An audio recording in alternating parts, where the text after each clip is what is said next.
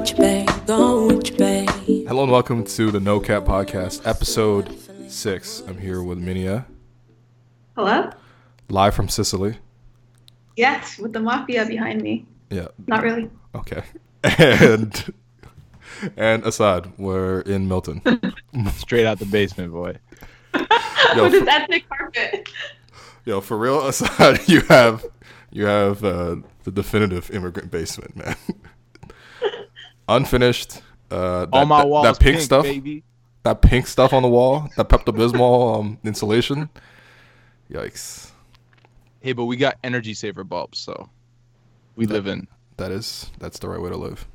Explain the context of why you're lying on the floor with that raggedy towel behind you. So the towel I don't know about. I assume my sister just left it here after drying her hair. It's fine. But I am on the ground. Well, I was on the ground stretching my back out because I'm very much 2018, 2019 Kyle Lowry. It's unfortunate. I had to shovel snow for like 10 minutes, so. I'm not even going to lie. I might trust you to hit an open jumper more than Kyle at this point. Oh, shit. Nah, Assad's good, though. He can shoot. Oh, really? I had no idea of his playing abilities. Okay. Yeah, I'll be very honest, though. Yesterday, I did play ball, and I was playing with a bunch of kids who thought they were James Harden. Literally, every single shot they took was a step back. It was unnecessary. I gave an open three. He had an open three, and he decided to dribble into a step back three. And I did not understand it. But I did pass up shots. Wow. Just like Kyle Lowry. Wow. Could not make open shots. Oh, come on. Yeah, I mean, as it turns out, playing with a bad back is not conducive. But look, listen, we're not here to talk about Kyle, at least until the end of the show. We are here to talk about sort of our experience, sort of growing up in this country as immigrants, and sort of the experience between like our own personal experience and also sort of like the experience that our family went through. And I guess I'll start there. I mean, when did you guys first come to Canada, and what was your first impression of Canada? I can start. So I kind of left like my motherland of China at a pretty young age. So before I even came to Canada, I was in Finland, which is like an even colder place, from when I was 2 to 5. Okay. So my life has been like a trajectory of like really cold places to gradually warmer places, like Finland, Canada, New York, Seattle, San Francisco. Gotta follow the trend.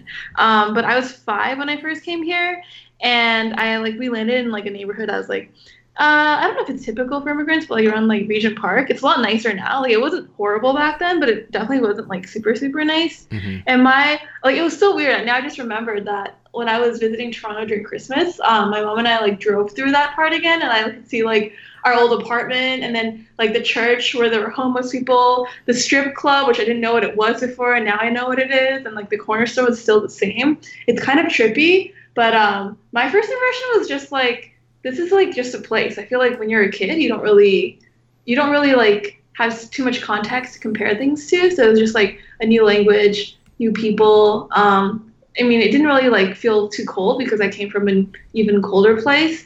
And I remember watching Arthur, and that made me feel like the world was great. So I didn't really think like anything really negatively or positively of it. It was just another place at that point in my life. Asad? Yeah, well, I was born in Sacramento. So like, oh, that's right. Yeah, so like I wasn't. Yeah, but we moved around like a ton as a kid because my dad was on a student visa at the time. Okay. So like I was born in Sacramento, and then like when I was 1, we went to Portland, and then by the time I was 3, when the hell did we move from there? Yeah, basically I know I came to Canada at 5. We moved from Portland to Medicine Hat, Alberta. Which is good old Medicine Hat.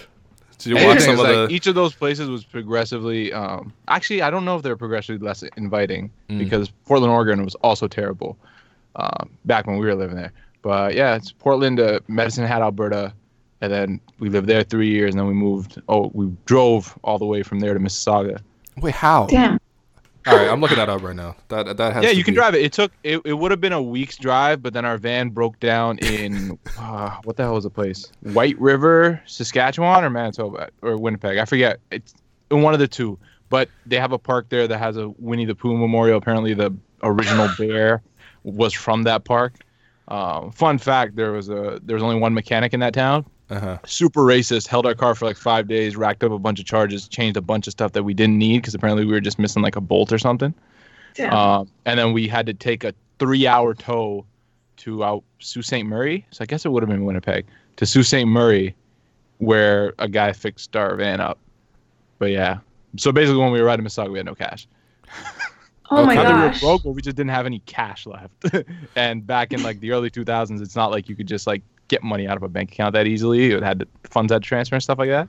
Yeah. So anyway, that was fun. But yeah, so I don't like have any memory of like landing here and first impressions, right? That said, though, I was like the first child, and my parents were 100% immigrants. Yeah. And since we moved around so much and we were in such less inviting places for immigrants, I didn't know there were no friends or anything like that. Like it was just like my only friends were my parents. So I grew up like I spoke with an accent until I think I was like 8, 9, or 10. I think I was 10 years old, and then that's when I lost my accent. So I grew up here and spoke accented English till like I was 10. Yeah, I think growing up like with your parents is tricky because like I think because your parents also don't know that many other people and they aren't really that comfortable with the culture and stuff. Like you just end up their first time experiencing the culture is kind of the same time as you do as well, and it's almost like I don't know, like basically like after coming here for like even like 3-4 months, I felt like I was like more culturally aware, and because I spoke English better than my parents, that like I just ended up having to be their like tour guide almost in their first time, which is a strange thing because usually like your parents are the ones that are like introducing you to, you know, this and that and how to act. And but also I just looked it up from Medicine Hat to Square One. All right, it is a 31-hour drive. Yeah. Damn. Yeah. Doable, I guess, but still. And that's real because we moved to this the townhouse complex that we lived in was 333 Meadows Boulevard. Shout out those townhomes right across from Central Parkway Mall. Second run theaters, Gino's Pizza. I remember when that Gino's open. Also, for the real ones that know, that's where the spot to get your trading cards is. Untouchable, baby. Untouchables. Untouchables. Yeah. Yeah. Shout out to the Yu-Gi-Oh episode. That's all we'll say. That's all we'll say. But delete it. I love that episode. I remember it. Sadly, one of the best ones.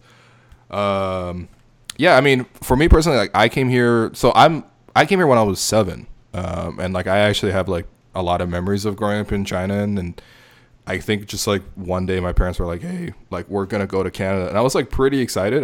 It didn't really matter to me that I was like giving up the rest of my life because like when you're 7 years old, like what life do you really have? You know, like I had like one friend, his name was what was it, Dafa or something like that. It was I don't know, it's just some random kid from the apartment compound. Dafa. What does it mean? Big money? Yeah, probably. It's a pretty good name. Yeah, I mean that's a classic Chinese nickname, definitely. It's very generic. It's like but yeah. So I mean, I just remember like landing in Canada in Vancouver at the time. There was no direct flight from Beijing to Toronto. You had to stop over in Vancouver, and yeah, I mean I don't know. That was like the first time I saw people that weren't Chinese.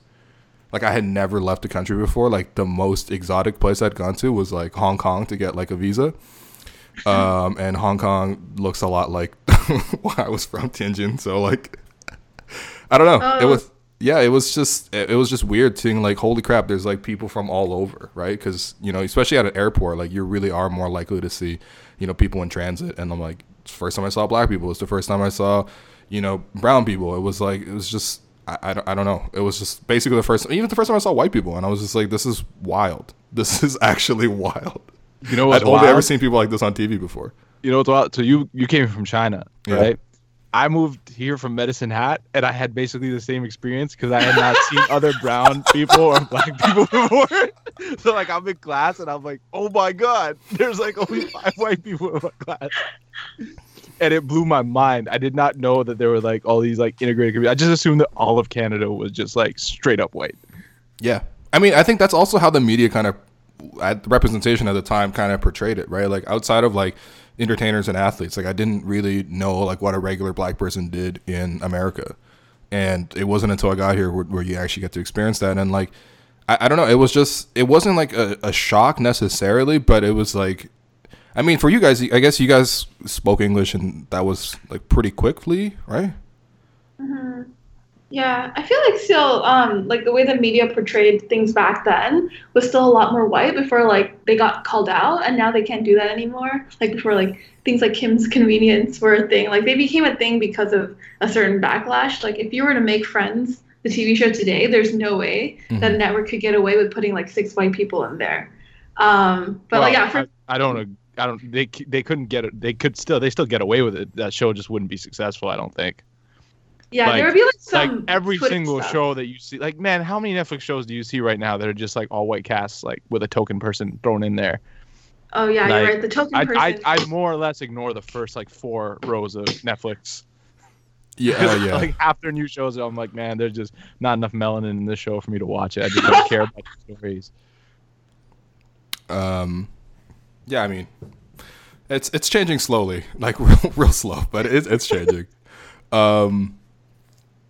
Oh, I was gonna ask. Yeah, I mean, like, why did your parents? What was the motivation for your parents to come, and live in Canada? I guess I'll start. Well, my dad, so he'd done his PhD at UC Davis, I want to say. Yeah. And basically his student visa was up. So he had, and the place he was working at didn't apply for a work visa for him. So he had 2 choices. It was either Australia or Canada to immigrate to, because both those places were accepting immigrants at the time. And he just had some friend tell him at the time that Australia was way more racist. So Oh my chose God. Canada. So that's really the only reason we came to Canada. Because my dad wasn't going to move back, because I think by then his mother had passed away. So there wasn't a whole lot of family back there other than his brothers. And they didn't really want him to go back, because what kind of job opportunities really are there after he just gotten his degree finished. So he came to Canada basically just because it was less racist than Australia. And the place he chose was Medicine Hat, Alberta. Yeah, that's unfortunate. That is that's really that guy should have given sure more advice. It's a lovely place. Like, I know that just to give Medicine Hat some credit, I think in 2015 or 2014 they passed a no homelessness law, as in that people aren't allowed to be homeless, and they take that as the pride. So what they do is they actually, if someone's homeless, they give them shelters.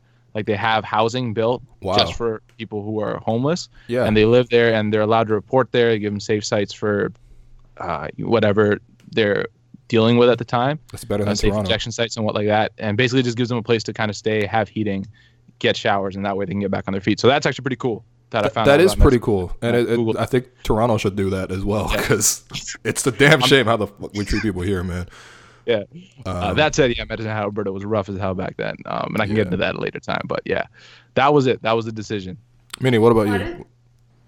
For me, I'm trying to like remember why, honestly. I know my dad was doing his PhD in Finland, and then I don't know why like we actually came to Canada. I think it was just like maybe the visa was easier, or there are like more job opportunities for like after graduation. But either way, I think it was like it had to be the visa thing that was easier, and there just like aren't a lot of jobs in Finland. So I think he was like studying urban planning or something like that.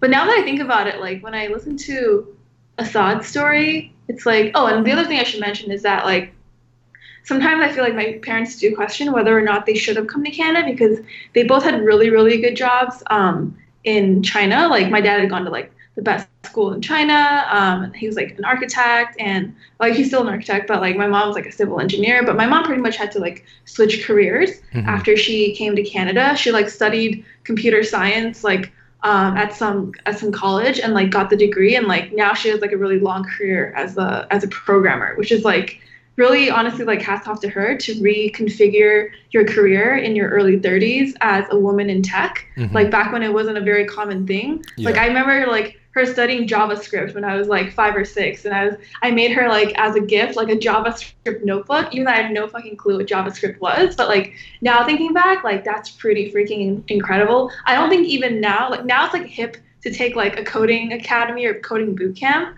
but like back in the day that wasn't a common thing at all. And then also like after hearing Asad's dad's story, like I feel like I went through a similar kind of experience as Asad's dad because I am also living in the U.S. like as an immigrant. I guess I am still an immigrant because I'm still on a visa. I'm on a TN visa, and my student visa also ran out while I was working at Microsoft, and like that's a big reason why I like came back to Toronto for a while. So this kind of stuff still happens where you're forced to make choices just due to like the weird ass laws and loopholes of the country you happen to have chosen. And like a lot of these choices, like Asad's dad, are like kind of arbitrary, and then you kind of just try to make that work in the best way that you can. And for Asad's case, like for his whole family. So yeah, like we just have to deal with way more like levels of complexity that the average citizen just could not fathom. Yeah, for sure. And like, you know, when you said about your mom like having to change careers and stuff, was that part of because like she got her degree, I'm assuming in China, and like they didn't accept it here? Yeah, like she had a civil engineering degree, and I feel like that just didn't translate. Like feel like the more technical the degree, it just doesn't translate. Like the amount of Uber drivers that I've gotten who are like doctors in their home country is just like so sad. It is really sad. And I also find it really weird because like I think the way Canada accepts immigrants, right? They have this sort of like points-based system where, you know, if you speak English, for example, or speak French, you know, those are positive points towards your acceptance as an immigrant. And like a lot of it is really based off of how much education and sort of what type of industry you're working in, sort of from the country you're emigrating from. And it's like, it was always very strange to me because like both my parents had the same experience where like, you know, they had like top tier schooling in China, like in one of the top universities there. And they had lucrative jobs like from where they were, but then when they came to Canada and they were accepted based on the fact that they had these degrees, it was like all of a sudden their degrees weren't recognized like whatsoever. And my mom also had to go and basically take another, like she took some like U of T class and then like became like a programmer herself. And then my dad just, I don't know, he just decided, forget it, I don't need to get another engineering degree, like I gotta support the family. So he just like basically went from being like the vice president of his regional branch of like this manufacturing shop to basically just becoming a machinist, which is like you could literally go to high school and come straight out of high school and become a machinist instead of getting a master's degree. And it was always very weird to me that Canada would have this thing where they want to take the best and brightest from other places, but then they don't give them that same opportunity here to basically continue their careers. That doesn't have to do as much with we want the best and brightest people coming in. That's just to put up a barrier, right? Yeah, like, probably. All of this is arbitrary, right? Like you can say yes, your standards are higher for certain things, so I'm great, but like the process is just a lot of red tape. But the real reason that you have these things like point-based systems was because they're like, oh, we are in a first world country. We have benefited from, you know, exploitation over the years to create this like ideal society for ourselves. We don't want a bunch of other people just rushing in and taking that away from us or, you know, diluting that. So we don't want to share these things with everybody. So let's create barriers that don't sound like they're inherently like, you know, just like class-based or whatever. So that way people accept it as like, oh, we only take in the best and brightest. But they don't really, I don't think anyone really cares about bringing in the best or brightest. It's just like we want to control the flow of people coming in, which on a global scale is completely arbitrary and kind of BS. So, well, no, not kind of. It's completely bullshit. Because realistically, like borders aren't actually, like they're just manufactured things. So yeah, for sure. But regardless, one of the things though in the immigration process that I personally find the most interesting is like just like logistically how it gets done. Like right now, nowadays it's fine. You have internet, you have all these things, right? So it's really easy to. But I was actually asked my dad this a couple, I think it was about 6-7 months ago when I was talking to him, and it was just like because when we moved from Alberta to Mississauga, like this is what 2000, and I'm like, yo, I remember because we only had like dial-up internet at the time or something like that. Yeah. At home, and I'm like, how did you manage to like land a job in Mississauga from Medicine Hat? Yeah.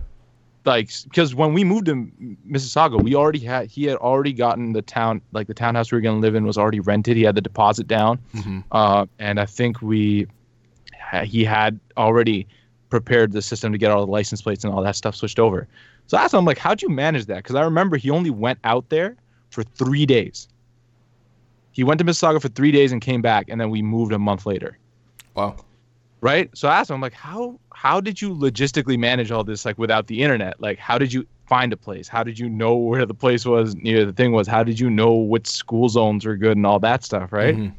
And he's like, honestly, like, I contacted like a rental agent from Alberta, like from Mississauga in Alberta, like from an ad that somebody just sent me.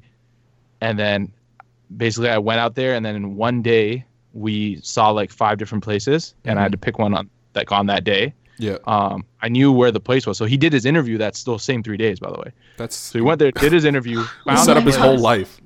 Yeah. He set up his whole life in 3 days. And I'm like, how do you manage that? Like right now, if I want to do anything, I have to go to Google Maps to find out where something is, right? Yeah. I'm like, how did you just like know where stuff was? It's like, oh yeah, you just like get one of those map books and you just go to work. And then I asked him, like, how did you plan our trip from, like, we'll just Google Maps it from Medicine Hat to Square One, right? Yeah. Last time I'm like, how did you, like, I don't remember. And then I recalled, like, on our drive over, we had like 5 or 6 different map books. Yo, oh man. Just like, and I remember God. flipping through the map books and like learning how to like go in from the zoomed up, like from the out, like the zoomed out map to finding the specific section and knowing it's like, all right, I think we have to follow this highway for this many points. Then you read the numbers, like, okay, this exit we got to take off. And I was like, that's crazy. Like, it's just like the logistics of it are just so crazy to me. Yeah. Like to be able to pull that off, and like, because you can't really comparison shop, you can't really do much, right? Mm-hmm. Yeah. And it's like all of a sudden, damn, that's like, I was just amazing.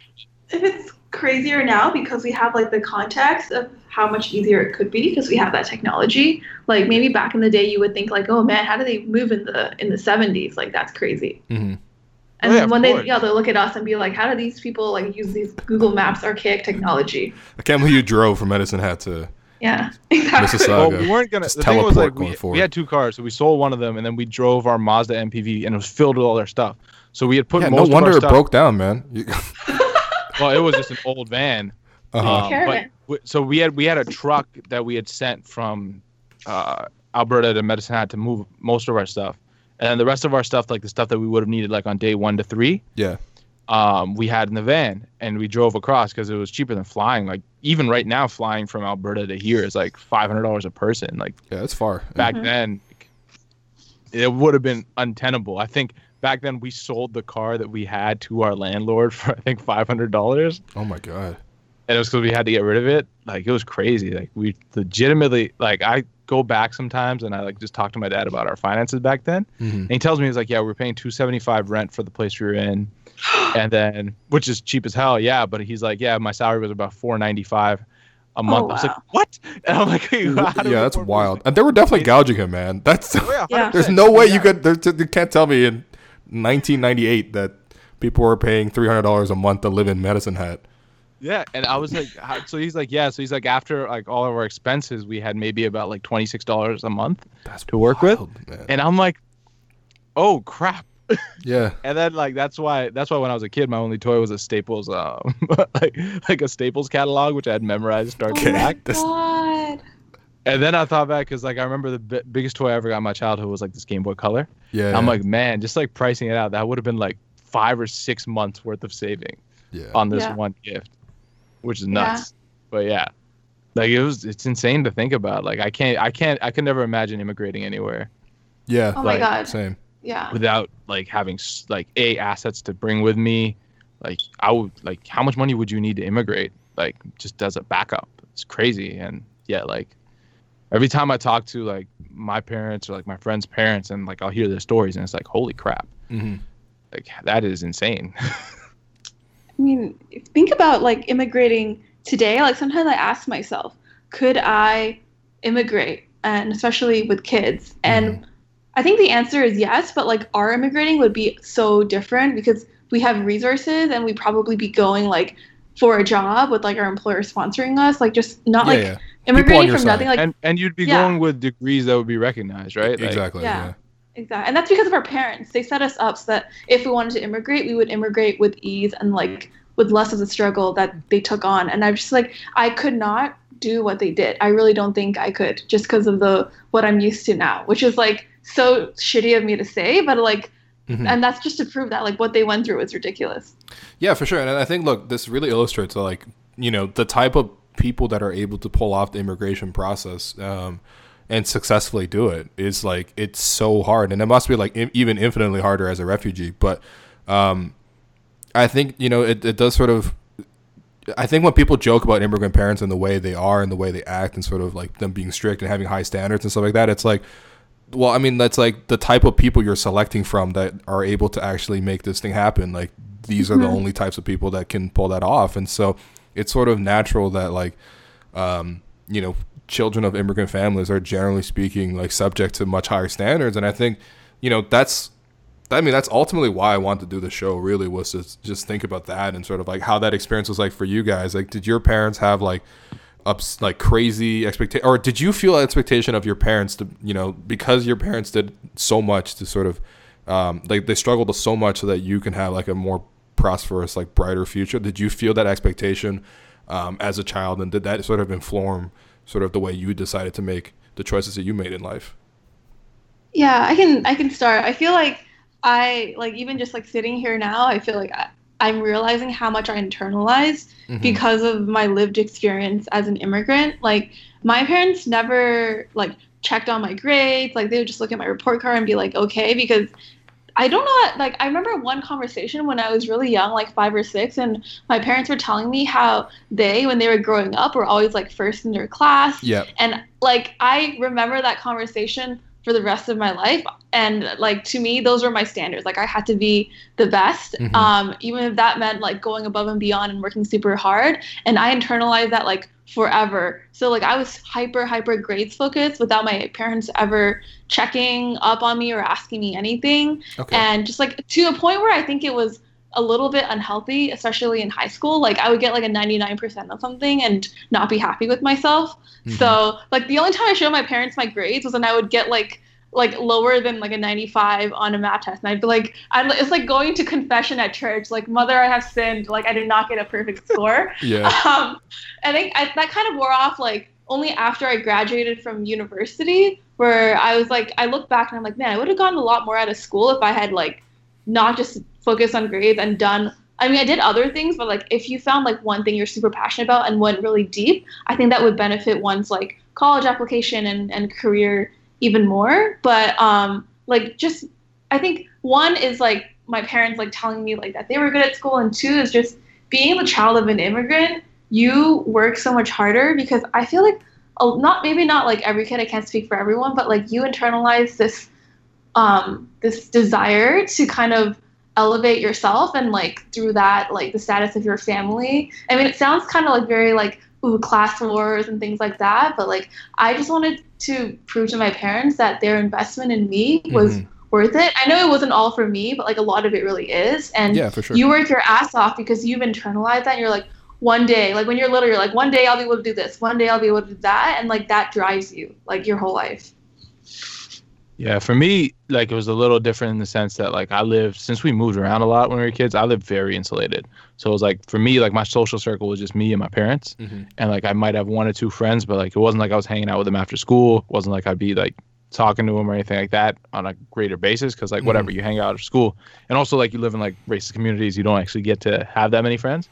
So my worldview was a lot more different in the sense that, like, growing up, like, I didn't know, like, I think now, like, kids will grow up and they'll see, and like, they have examples of, oh, this isn't the only path to success, is like doing really well in school and doing this, and like, oh, you can actually get away with a 75 or an 80. Like, that's actually very much normal, and that's actually perfectly fine, and you can probably do well with that. It's no issue. But in my head, my entire worldview was like, oh, I have to do well, because like, if you don't, you fail. Like, that was it. And it was like, the people around me were in the same boat. And then once I got to, and I got a little lucky in the sense that the schools I went to, once I got to Mississauga, like, the kids around me were also from immigrant communities a lot of the times. Then I got shoveled into the enhanced program, like, in grade 4. So all the kids around me were the same. Like, I never felt like I was overachieving, even when I was getting like ridiculous grades and focused on grades all the goddamn time. True. Because everybody around me was in the exact same boat. And I think part of that comes down to, I think, what Will was talking about earlier about high standards, and you have to be kind of that type of person to be able to immigrate at times. And it goes to like what goals they set for me. Like, I talked to my dad about the other day, and this is kind of going off script a little, but in terms of goals, I was just like, I was at a client job that was near where we used to live once upon a time, and it was on Friday, so I had to find a mosque in the area to go pray. So I drove through this like lower income area with school and whatnot, and I see these small houses that look like the houses that like I grew up living in. So it was like very, very like real for me. I'm like, this is where we used to live. And I was just thinking while driving, I'm like, oh yeah, and our family used to be so happy. Mm-hmm. And like I remember happiness in my childhood, like growing up in the family, like no matter what the surroundings were, like we were very happy, like we enjoyed that life. And then I think about like what my worries are nowadays. It's like, we have this house, we got to remortgage this house, we got to find a way to keep paying this mortgage and live this life and these lofty dreams. So when I came back that night and I talked to my dad and I just like thanked him, I was like, we were driving through that and I remembered like that's where we started basically here. Mm-hmm.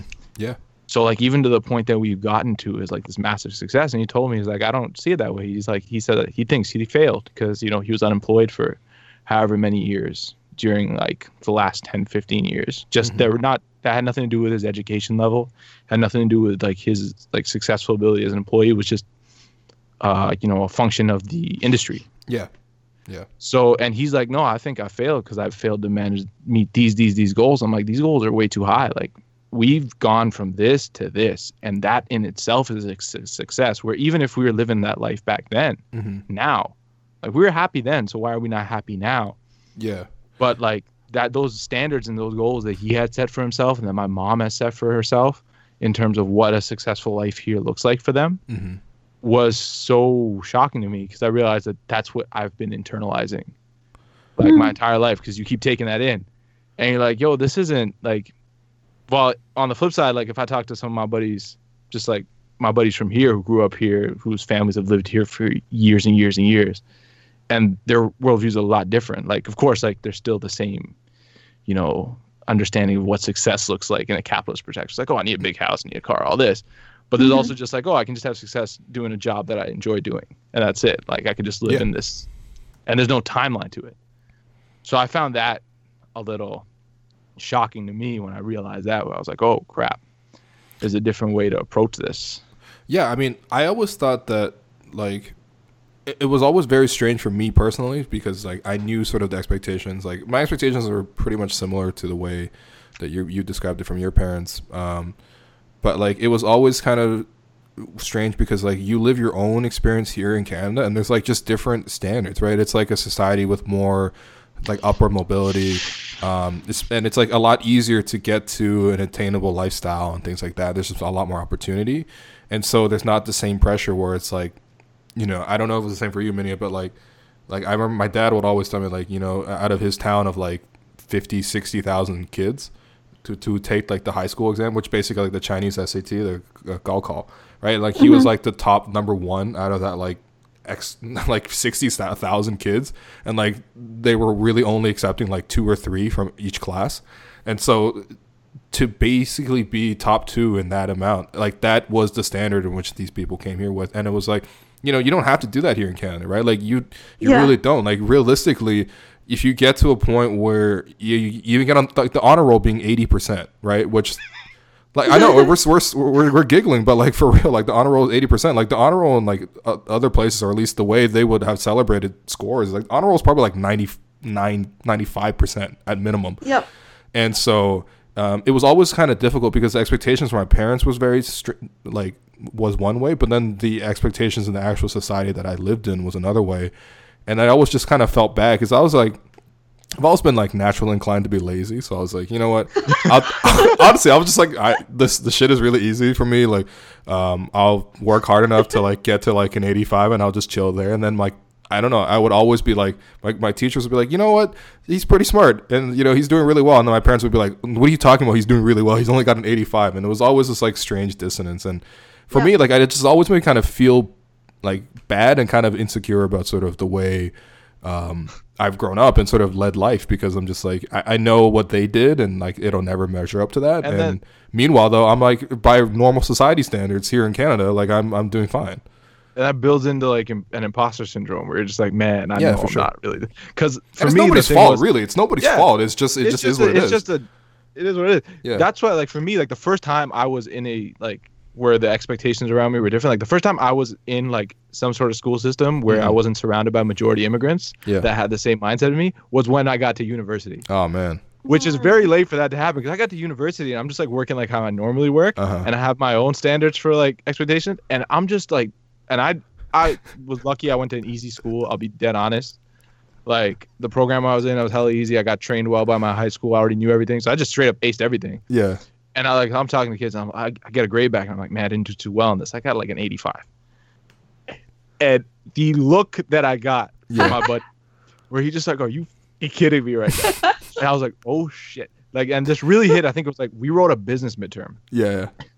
And I'm sitting there, I get my grade back, and I got an 88 on this midterm, right? And like we're going through the grading of it. And I'm like, man, I just need one more mark to get to a 90. So as I'm going through it, I realize like, oh crap, I have another mark here as she's going through the answer key. So I go up to the TA and I'm just thinking about my paper. So I go up to TA, I'm like, oh, I think there's another mark because everybody was going up. And she's like, hey, can you talk to me like maybe later after class or whatever? Like we can go over it then. I'm like, oh, okay. So I go back and I sit down, and then that's when I kind of like take a scan of the room, and the guy beside me has just got his head down, and I see his paper, and I think it was out of 80. And all I see is a 16 out of 80. Oh, like, dog. Oh, that's unfortunate. And then I look to my left, and there's this girl who's in tears. And I look at her paper, and it's got a 4 on it. And I'm like, no, crap. No, it had to be another number, right? It can't just be 1. No. No. It was a 4 out of 80. I was like, holy shit. That's and then I find out that the average on the exam was a 56. And I was like, crap, I gotta just like, I have to understand, like, you gotta just chill a little bit.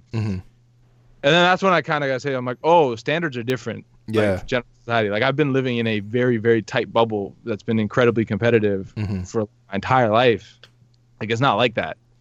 And, like, as Will was saying, like, my dad, like, I was asking him, I was like, about immigration. He was like, yeah, like, how'd you get into UC Davis from Pakistan, right? Like, how did you apply for that PhD program from, like, nowhere? Like, he's like, like, his uncle sent him back some brochures. He wasn't even thinking about it. And it was actually cool because they had recorded voicemails. So I was actually listening to these recorded voicemails, which is pretty cool. Yeah. That's wicked. But anyway, so like, he's like, I applied and I had to write this exam for the scholarship, for this full scholarship. And they had, I think, 10 spots, of which 2 were designated to each country in a region. So he's like, I went to the exam. There were, I think, 20 or 25,000 people writing it. And there's 2 spots. Yeah. And I'm like, that is absolutely nuts. That's nuts. Like, that is nuts. Like, I'm like, that's why Will was telling me his story, like, just saying his story. And I'm like, that's the odds that these people are facing to come here.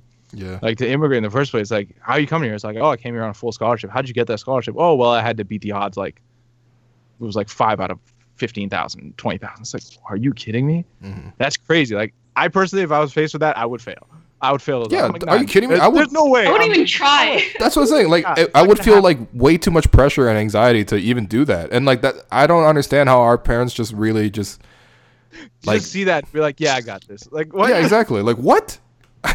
How do you handle that pressure mentally? You know what I mean? Like, and like, I don't think mental health is really a discussion that really gets talked about that much. But like, like I don't understand that much pressure.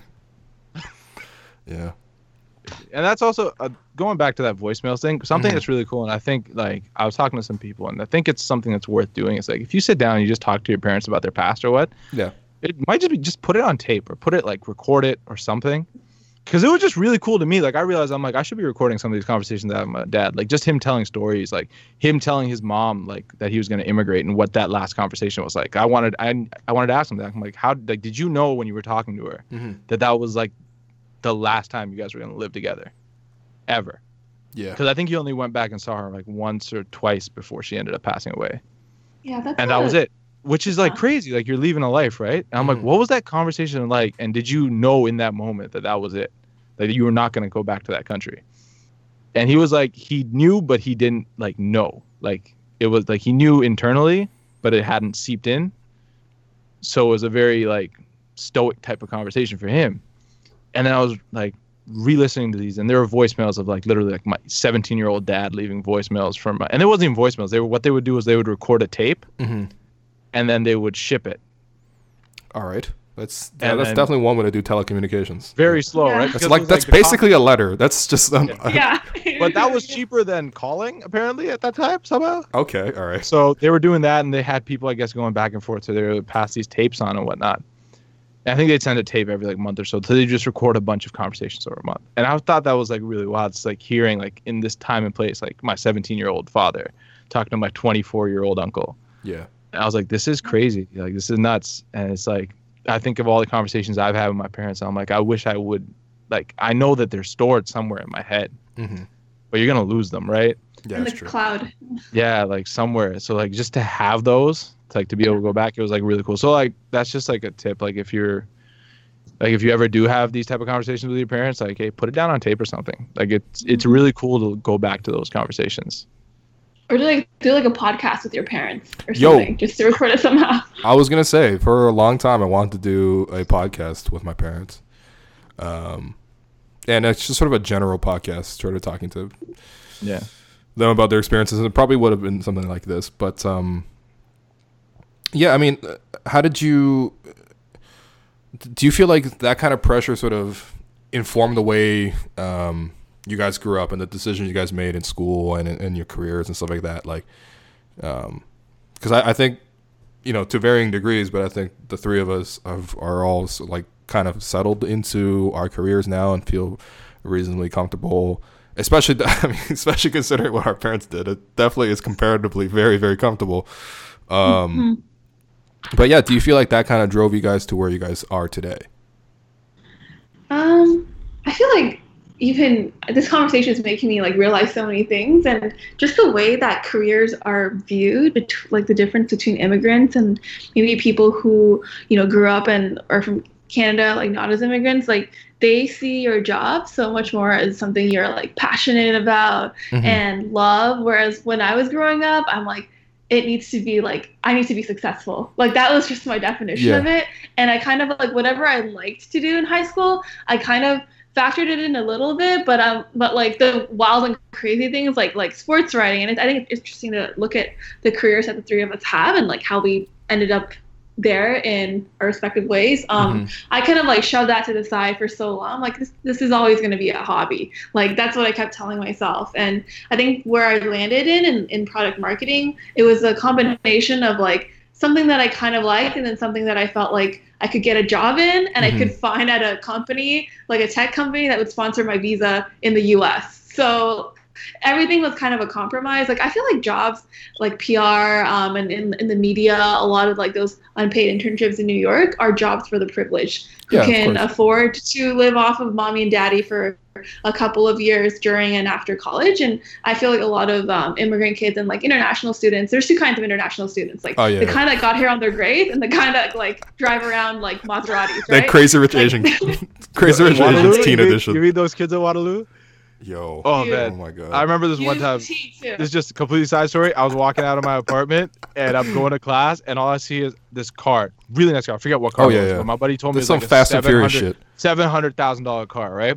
And it's trying to, like, parallel park into a spot. Oh. And, like, there was only a car in front, so there wasn't a car in back. So, theoretically, it could have just drove straight into the spot. Yeah. Didn't want to. Was parallel parking, reverse parking in.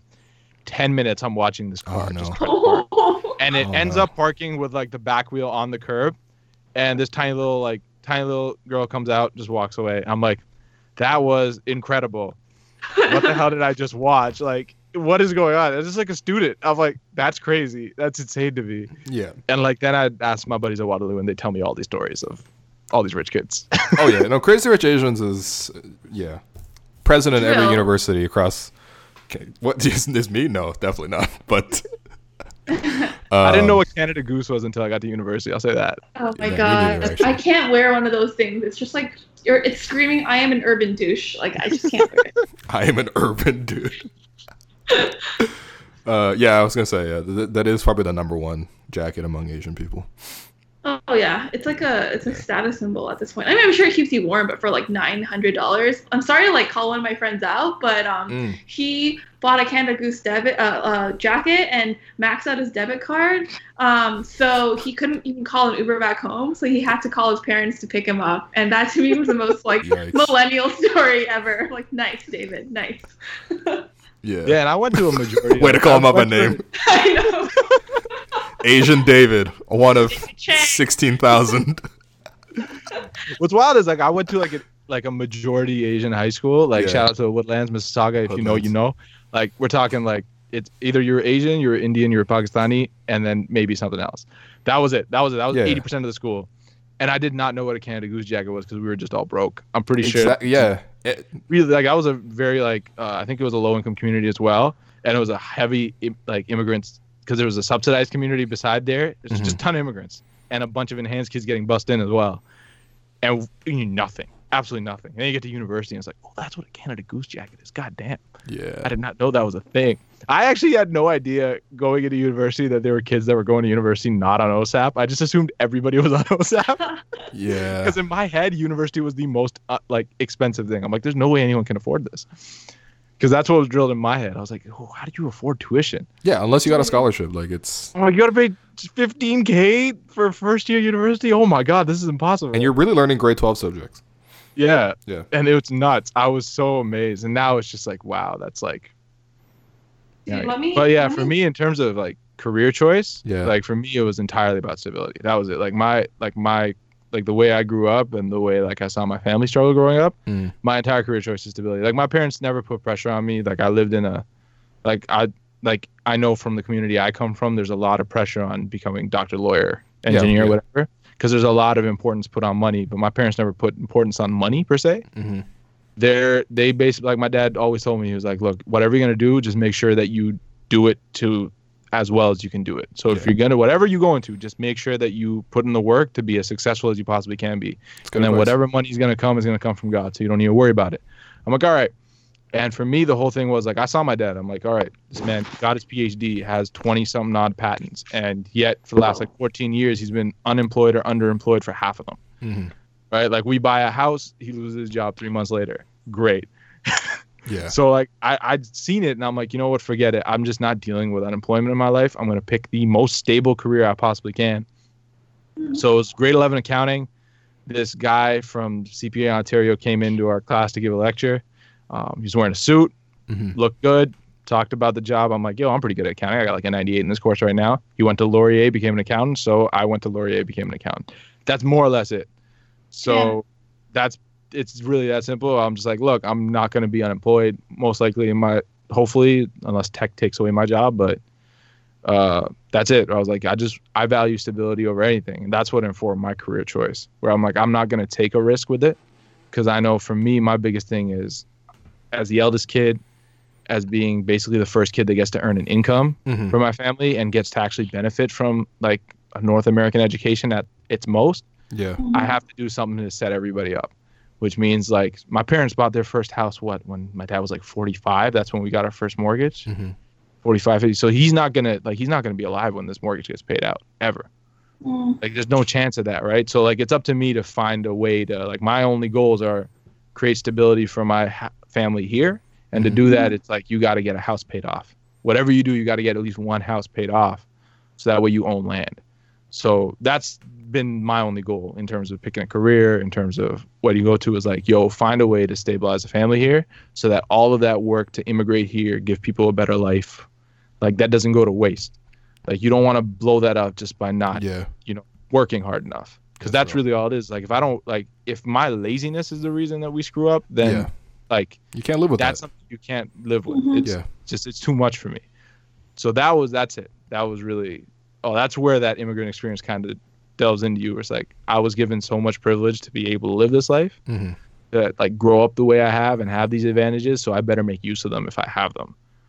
Yeah. And immigrants recognize their privilege a lot more than people who have even more privilege, I feel like, because it was built and you see it being built from nothing. And then if you ever go back to like your home country, you instantly like, it's such a shock. And like, like, I know it's like a Twitter joke. It's like, oh, people go back to their home country. And then it's like, oh, and they post and it's like, oh, I just saw a kid. Like, that's just how poor people for the first time and stuff like that. And that part of it is complete garbage. Like just romanticizing poverty is garbage. Yeah, no. But there is a part of it like you have to realize, like, look, in terms of the odds, there is like the chances of us being just, living that life versus this life. It's like more likely like a kid being born in our culture is going to be born into that type of life. Yeah. So like you have been given the opportunity. There's nothing inherently about me that makes me better than those people.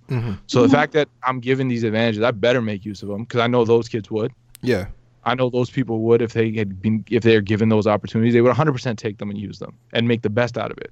So I can't be lazy about my opportunities. I gotta make use of it. Yeah, and that's what like really drives it home for you. Like where if you just kind of grow up here, and if you don't see that, and if you aren't confronted with that kind of on a daily basis when you like in life you live, like you can live a very insulated life, and you don't see that bottom end. Yeah, I think that's why it's important. Like that, I think our parents made a really big. I don't know about you guys, but I mean, my parents definitely made a really big effort to sent me back to China, and like we lived like middle class in China. It's like actually it was weird. It feels like there's like you're either really poor in China or like most of the people are middle class, and then there's like some kind of unseen, but we know they're out there like really rich people. But yeah, it was like really important for like my parents to send me back to see the roots and to like just understand like the context in which they grew up in. Just because I think. It's not even about sort of trying to appreciate sort of the opportunity so much as it's sort of like that's the only way for them to really communicate to you who they are as people and how they sort of grew up. And you just wouldn't be able to get that anywhere else because all I see is like, what my parents are like home and then what they are like in public in Canada. And it's like mostly kind of awkward and trying to avoid speaking English even though they're fluent. And it's like, there's that. And then there's like the most recent time when we went back and I see my dad like chilling with the siblings and like how affable he is and like playing mahjong or like playing Big Two. Shout out Big Two. I love Big Two. Shout out Big Two. Great game. It's basically President. It's basically President. Okay. But better somehow. Yeah. Big Two was like we had 45-minute bus rides to school, so all we did was play Asad, Big Two. Don't tell me you're playing Big Two. Yeah, man. I went, dude. Have I said to my youth? Yo, you're full of shit. Come on. My best friend was Joel Tam. Shout out Joel Tam, my G. Shut up. Yeah, he was like, yo, we're playing Big Two. I'm like, all right, man, we're playing Big Two. Yo. So it was like 5 little kids just playing Big Two on the second seat. Wow. Damn. Yeah, I mean, I'll lose my train of thought really, but like, I just think it's, I don't know. For them, it's like it's just overall, it's a great experience. Like if you have the opportunity to go home and experience that. I mean, I don't know. Have you guys had those kind of trips, and sort of how did you guys feel?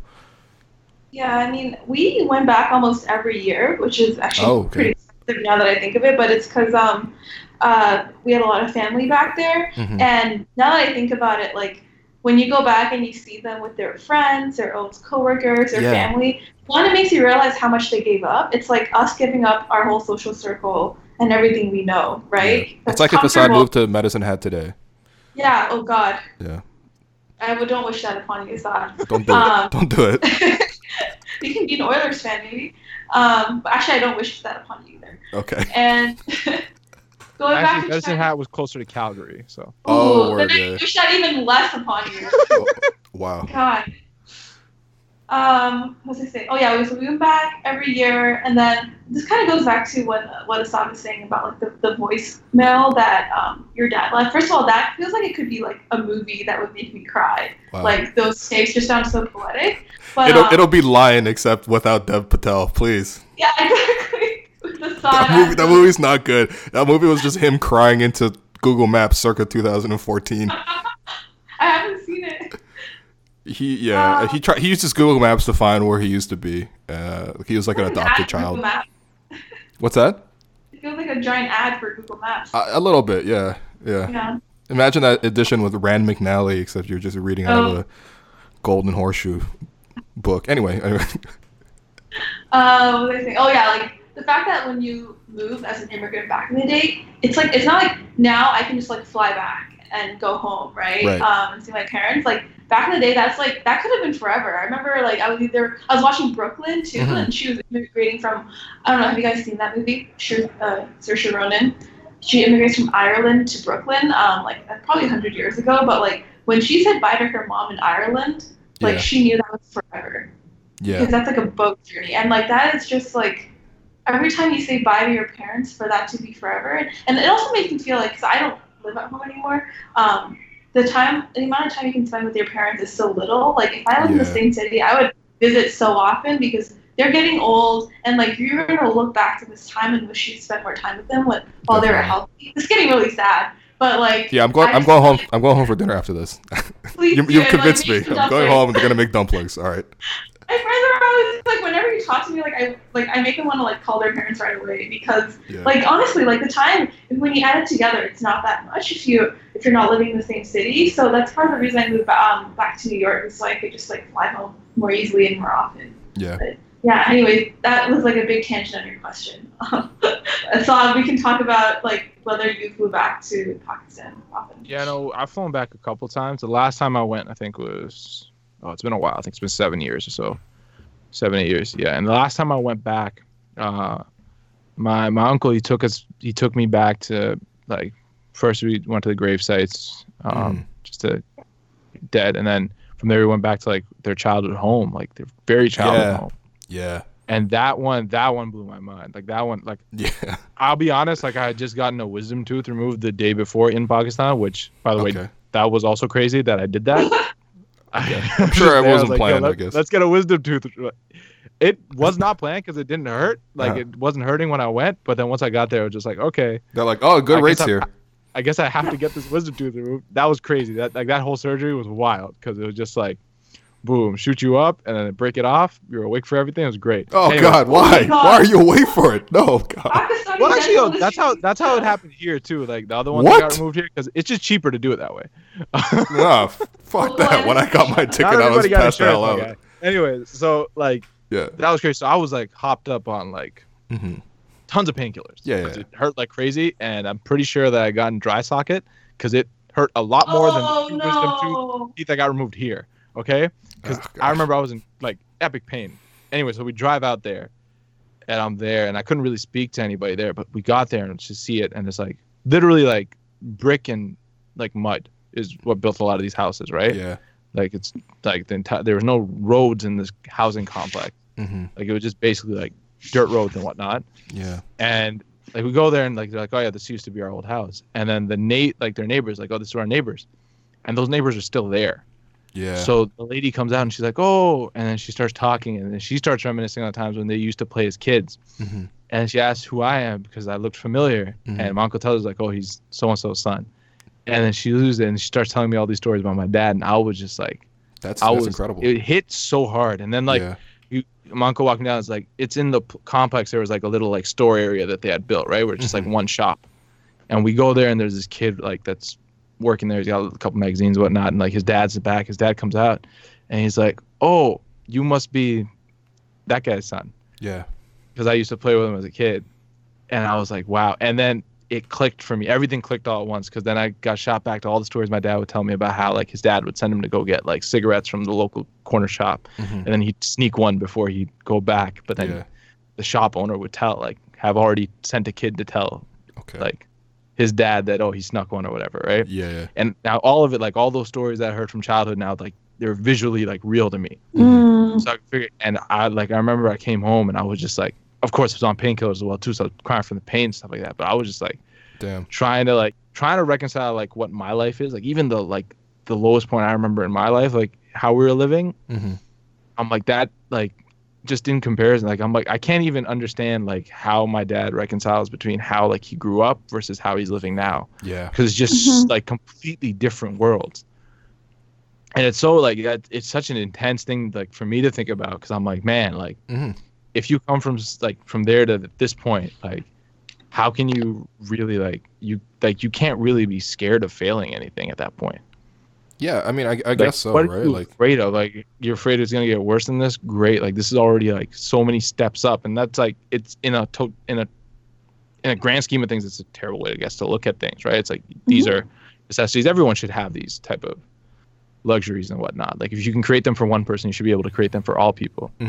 But that was, I think, the biggest shock for me ever, like going back and kind of just seeing not just like general how people were living, but just like how you by yourself, like how your family was, and like how ridiculously, like how much of an outlier your life is.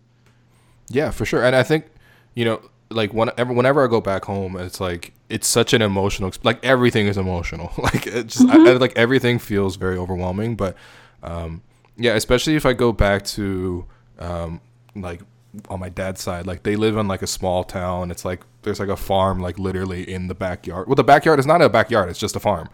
But it's like right behind the house, and like that's where they live now, and it's like the complex that they built and whatever. But like, you know, the last time I went back, my dad took me to where they lived before, and it's in the same town. It's really only like a couple 100 meters away, and it's like this rundown shack. Like it's like, imagine like a shed you would have in a Canadian backyard, except like it's like straw on top, and it's like my dad will point to this like gap like close to, I guess, I don't know, it sort of toppled over time, but like he's like, yeah, he just used to sleep like basically on that straw, and like I would be a farmer. It was like that's what he did. And I think it also speaks to like sort of just like how like, you know, Pakistan and China and a lot of these countries have like changed so much over the years that like, you know, there is this giant migration even within the country. You don't have to leave the country to come back and feel that change. Like I'm sure for a lot of people who live in rural areas, like that change is already happening. But I don't know, for me personally though, like it was like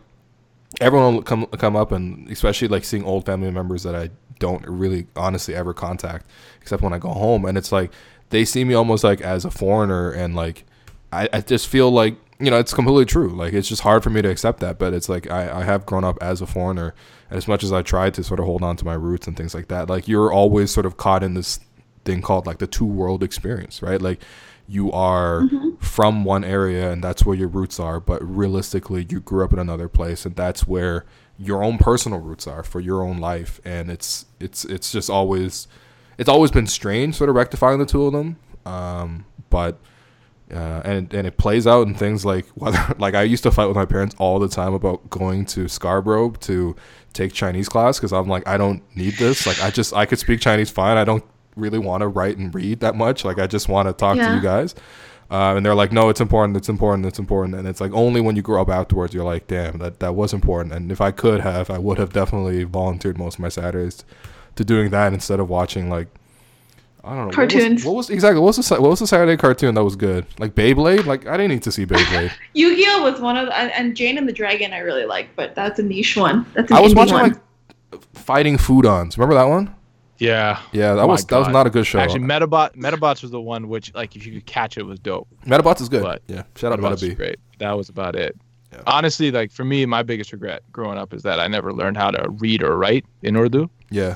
Because we just never had time. Like it was like I can speak very fluently, very well.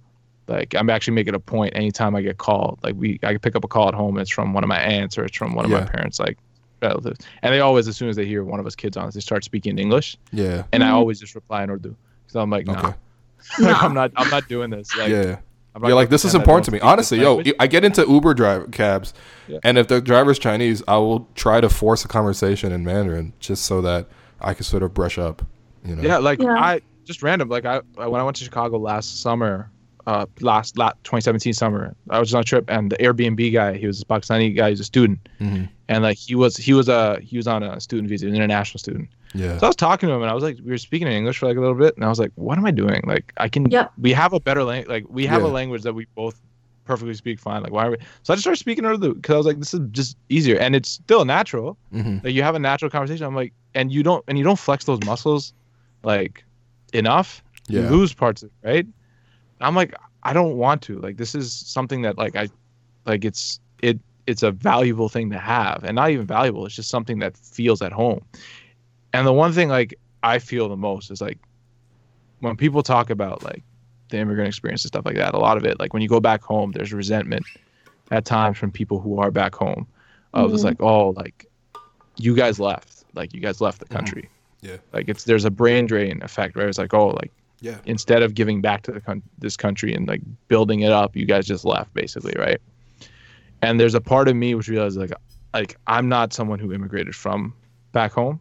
Like I was born here, but that doesn't mean that it doesn't put it on me to at some point give back, at some point bring something. So hopefully when I'm 40, when I'm 50, I have the ability to go back and bring back some of the advantages that I've pulled from here. That I can go back and create those same advantages back there. Because it's a ridiculous thing to think about, right? Like that you would grow up from one country, but you have to go somewhere else to get advantages. Yeah. Because nobody growing up here is doing that. Like you're not going to grow up in Canada and be like, oh, I need to go to another country to give myself more opportunity because this place doesn't do it for me. Yeah. That's kind of ridiculous. Like I'm like, no, like that should be like a home for me as well. Yeah, for sure. Yeah, that should be a place where I should feel comfortable and that I understand what's going on. Like, it's kind of that's part of the things where I try to reconcile at times when it comes to the two-world experience, or what you might call it. And that's where it's like you got to do something at some point, hopefully, to at least give back, looking at it like at a holistic level. I don't know. Yeah, I've had like friends growing up who really tried to reject the two-world thing, like when they felt it coming. Like they grew up trying like to not even like being proud of the fact that they can't speak Chinese. Like it makes them more, you know, we all have friends like that. Yeah, for sure. And ironically, they ended up studying abroad in China to learn Chinese during university. Oh, shit. Like, okay. Because now it's advantageous in the business world, right? Yeah. So I was like, all right, girl. But I think it is really jarring because, like, I remember when I would go back and intern in the summer in Shanghai at like an ad agency, they would definitely like they look at you and they think that you think you're better than them because you're from North America, and you kind of have to prove to them that you're not like that. So like my way of doing that was just to speak in the local Shanghainese dialect, and we was and immediately like their attitude changed so much when you just speak the dialect, and they like treated me like one of their own. But like that's sick that you still know how to speak Shanghainese. Yeah, we just speak that at home, so no, we don't even speak Mandarin. So that's like. I mean, it's like at least like 75% Mandarin.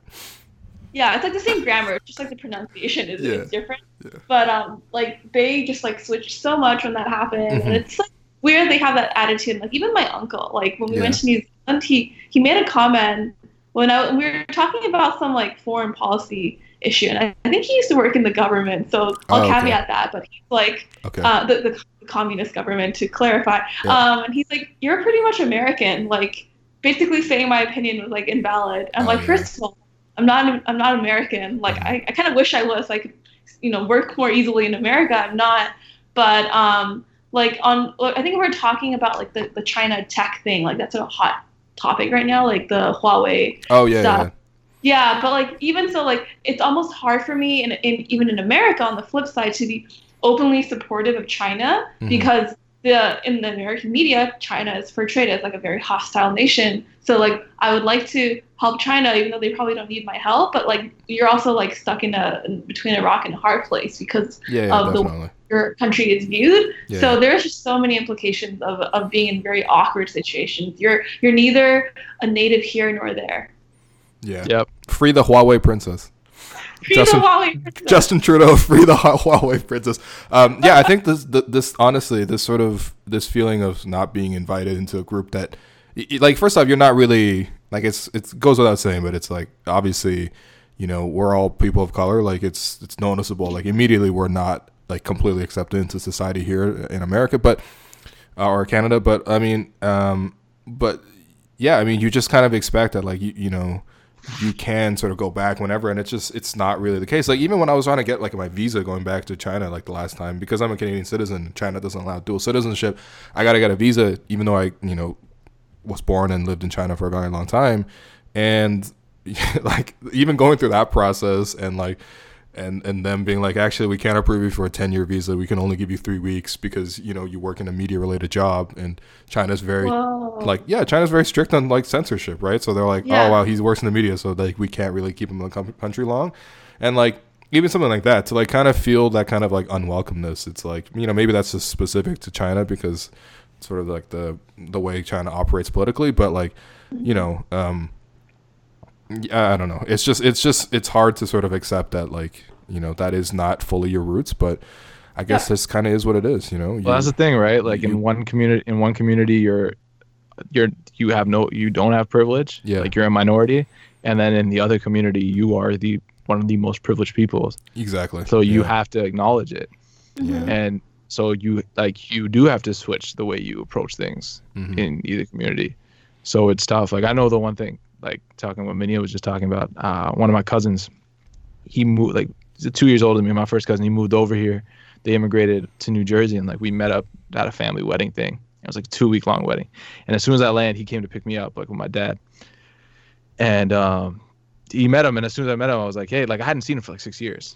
Like we hadn't really talked at all. But like I meet people, I'm very amiable person. Like when I meet people, I just act like we've been friends forever. Yeah. So I was like straight up, totally calm with him, just talking to him great. And then he told me, I think a week into it, he was like, "Hey, you know what's weird? Like when we were waiting for you to come out, I was kind of worried." And I'm like, "Why are you worried?" He's like, I assumed you were born and raised here, so you're just gonna be very stuck up, and you're just gonna be like kind of like too cool for school to talk to us." And I was like, "Damn, that's wild." But I'm like, I get it. I guess that makes sense. Yeah. So yeah, that's it. There's no real greater point. All right. Okay, I think to end the show, we can take some Twitter questions. There were a couple that actually came in that I think are pretty good touch points, so we'll go from there. First one from Khan Sharma. Any memorable experience with your middle school lunches? Oh. Yeah. I feel like just speaking personally as like an Asian person, like, you know, like relative to other people of color, like we just experience like relatively less discrimination, or at least like different forms of discrimination. So like whenever it's like this like lunchbox question gets brought up, I'm always like, that is true, because that is like a large part of like the experience, like the direct kind of discrimination you feel as in Asia, as an Asian person. Is like, oh wow, you brought some like strange tofu, and people are like, wow, I can't believe you're eating like bean curd. But like, you know, relative to other people, that's actually not so bad in terms of as an experience. So it always feels sort of marginal. But yeah, I don't know. What about I felt like I needed to get that out there. But I didn't. Did you guys have any really weird lunchbox moments? In a sense, because like the way our family did it, we'd have a big lunch when I come home from school, so I get packed really small lunches basically. Okay. My lunches though would be like incredibly minimal. Like most of my lunches up till grade 5 were just like a piece, like it would be like a sandwich made of like white bread, butter, and sprinkled sugar. That was a sandwich. I gotta put this out there. That was straight up the entire sandwich. Immigrant parents don't know how to make sandwiches. Like, you got some of the brightest people in the world coming to Canada, but they have no idea how to make a sandwich. What to do with a sandwich. So that was usually my lunch was that. It was like 2 pieces of bread, butter on the bread, and then sprinkled sugar. Man. And that was a sandwich. Yeah. That'd be like the sugar sandwich I get. And then like some like no-name brand fruit snacks. That was my entire lunch. But I do remember, because my buddy Joel, he would come and he'd always have coolest what do they call it? I don't know if the thermoses or whatever, with like 5 different compartments. Yeah. And he'd always have like the coolest food. So I'd always and he just and I'm like, oh man. And he's like, what are you eating today? He's like, oh man, I got chicken heart. I'm like, yo, this man's bringing chicken heart to school. That's brave. That's next level. That's brave. Wow. That's pretty cool. And I'm like, all right, true. So that was like my experience with like. I personally never really cared. I never got it myself because I never had a lunch. This man came to school with a thermos full of chicken hearts. Oh my god! Damn. He's dope. Must have got it for $2.99 at the nearby Oceans. Oh my gosh! Prepackaged. Sunny supermarket. Yeah. I think Asad, you went to a pretty diverse school too, right? Yeah. Oh, my entire life, more or less. Once I moved here. So it's probably not as bad, right? Mm-hmm. Oh, not at all. Yeah. Yeah. Yeah, my middle school was like like my high school is very white, but I don't think I remember in elementary school, like the cafeteria lady was like, I had mooncakes for lunch one day because it was like near that time of lunar, what was it? Was that Jones Hotel? I don't know what it's called in English. Sorry. It's Autumn Festival. Chinese Thanksgiving, yeah. Yeah, Chinese Thanksgiving, and she's like, you can't bring that for lunch. That's not a lunch. And I like didn't eat lunch because she didn't allow me to. That's really it is not a lunch though. That is come on. That's not a lunch. That's a dessert. Egg yolks in it. There's ones with egg yolks in it. Okay, just to clarify. The best. It's also like 1,000 calories. So don't eat it. These are the most dense thing possible. What are those custard buns called? Like those sweet buns? Oh, buns? Yeah, they're just called buns. Oh, true. I don't know, but I remember when I used to work at like Superstore or something like a couple of years ago. Yeah. And I had to stand up front like wearing a Kudo t-shirt or whatever. Mm-hmm. Like they would have like those Chinese they had these like Chinese buns which are just filled with custard. Yeah. And I would those would be my lunch every day. Yo, those are the most economical food possible. By a mile. I think it was like $1.25 for 4 at the place I was at. Yeah, and it's like always no tax, always. Yeah. Like they'll never if you get charged tax, you're getting hustled on a bun. Yeah, I mean for me, like I went to like it was also a very diverse school, but it wasn't like very like Asian, and so like everyone was like of different backgrounds and stuff like that, and like I don't know. Like I would bring food and it'd be weird and people make fun of it and then I would be like go home and then I was like, you know what? I don't want to get Chinese food anymore. Like I was kind of like a bastard to my parents. Not gonna lie. And I was like, Mom, I want you to make me like sandwiches. And then like her version of a sandwich because like she didn't really understand. Like she thought a sandwich was a hamburger, but like she didn't also want to buy a hamburger. So like it's like there was no burger buns. It was like just like Dempster's like sliced bread and then like. Instead of like a patty, like she just like okay. So in a Chinese butcher, right? You would go there and you would buy this slab of meat, and it's like way cheaper than where else like Food Basics or whatever. And then like you would come in, but then like they won't do anything to it, so like you gotta like cut it up yourself. So my mom would just cut up this like half-inch thick like piece of pork and then just like throw it in the oven. And she was like, I don't know how to make hamburgers. I don't see them seasoning it. So like it was literally just like 2 pieces of sliced bread and this like sliced pork, and I would never eat it. And I would literally like rather like hustle kids at school for money, for lunch money. Just be like, yo, let me hold like 60 cents. They'll just sell me and just like and buy like whatever like they're selling like samosas, chili or whatever. And like that was somehow like better than just me eating Chinese food or me eating this like terrible sandwich that used to always go moldy in my bag. But I felt like that was bad. But then like I don't know, man. There's also one day where this kid Jones, I don't know where in Africa he came from, but he was I don't know. He just never asked him. But he literally showed up one time with a thermos and he sat down. He started eating, and like the whole thermos was filled with sugar, just like grain sugar. And he just started eating spoonfuls. I was like, yo, what are you doing? But yeah, so that was probably worse than anything I ever went through was seeing Jones eat sugar. Yo, the one thing I did do at school was, and I was 100% getting ripped off on this deal, I knew, but to me the value was much greater, is I would trade my no-name fruit snacks to my buddy for his like packet of seaweed. Oh, that's a good deal. Yo, seaweed was lit. That was like that was the only time I could ever have seaweed, so I was like, yo, let's do it. Okay. I was trading for seaweed and like the what do you call the California rolls? Yeah. Like the wow. All the time. So you're telling me your high school was basically the Silk Road? Basically, that's what we did. That's how it went. Wait, they would take your fruit snacks for the seaweed, yes. For the sushi stuff, I think I had to do other stuff. Usually, you can get a piece off somebody for free. Yeah. No, nice. Begging people for food and as long as an essential skill. You allowed them, like for me, like with my buddies, they're like, "Yo, we'll give you a piece, but we get to determine how much wasabi goes on it." Oh. So they would just put a ton of wasabi on it, and it's like, all right. So you just had to learn to like not put your tongue on the wasabi while you ate it, and you're good. So damn, that was look at you. Look at the school you're going to, man. You're getting chicken hearts and wasabi, like damn. That's wild. Good times. Okay, next one from our room. What traditions that your parents instilled are you most proud of / most likely to take with you going forward? That's a great question. Good question. Very journalist. I think the way that okay, there's 2 things. One is like the internalizing of expectations, but not to like maybe not to the degree that I did that to myself, but like I don't want to have to like tell my kids to try hard in school. I want them to do it for themselves. Yeah. Not do it for me. And then 2 is my parents have this thing where they're not really into comparing me to other Asian kids, which is a goddamn rarity in the Asian parent community. I was gonna say, yeah, that is. Yeah. It's the worst. They won't like show off like when I've done something, and I find that very honorable, and I'm like proud of that because they didn't, stoop. I don't want to say stoop to that level because I know why the other parents are doing it. It's like that is the output of their success, and they want people to know about it. But like I never felt compared to other kids, and I think that was good for my overall mental health because that really sucks.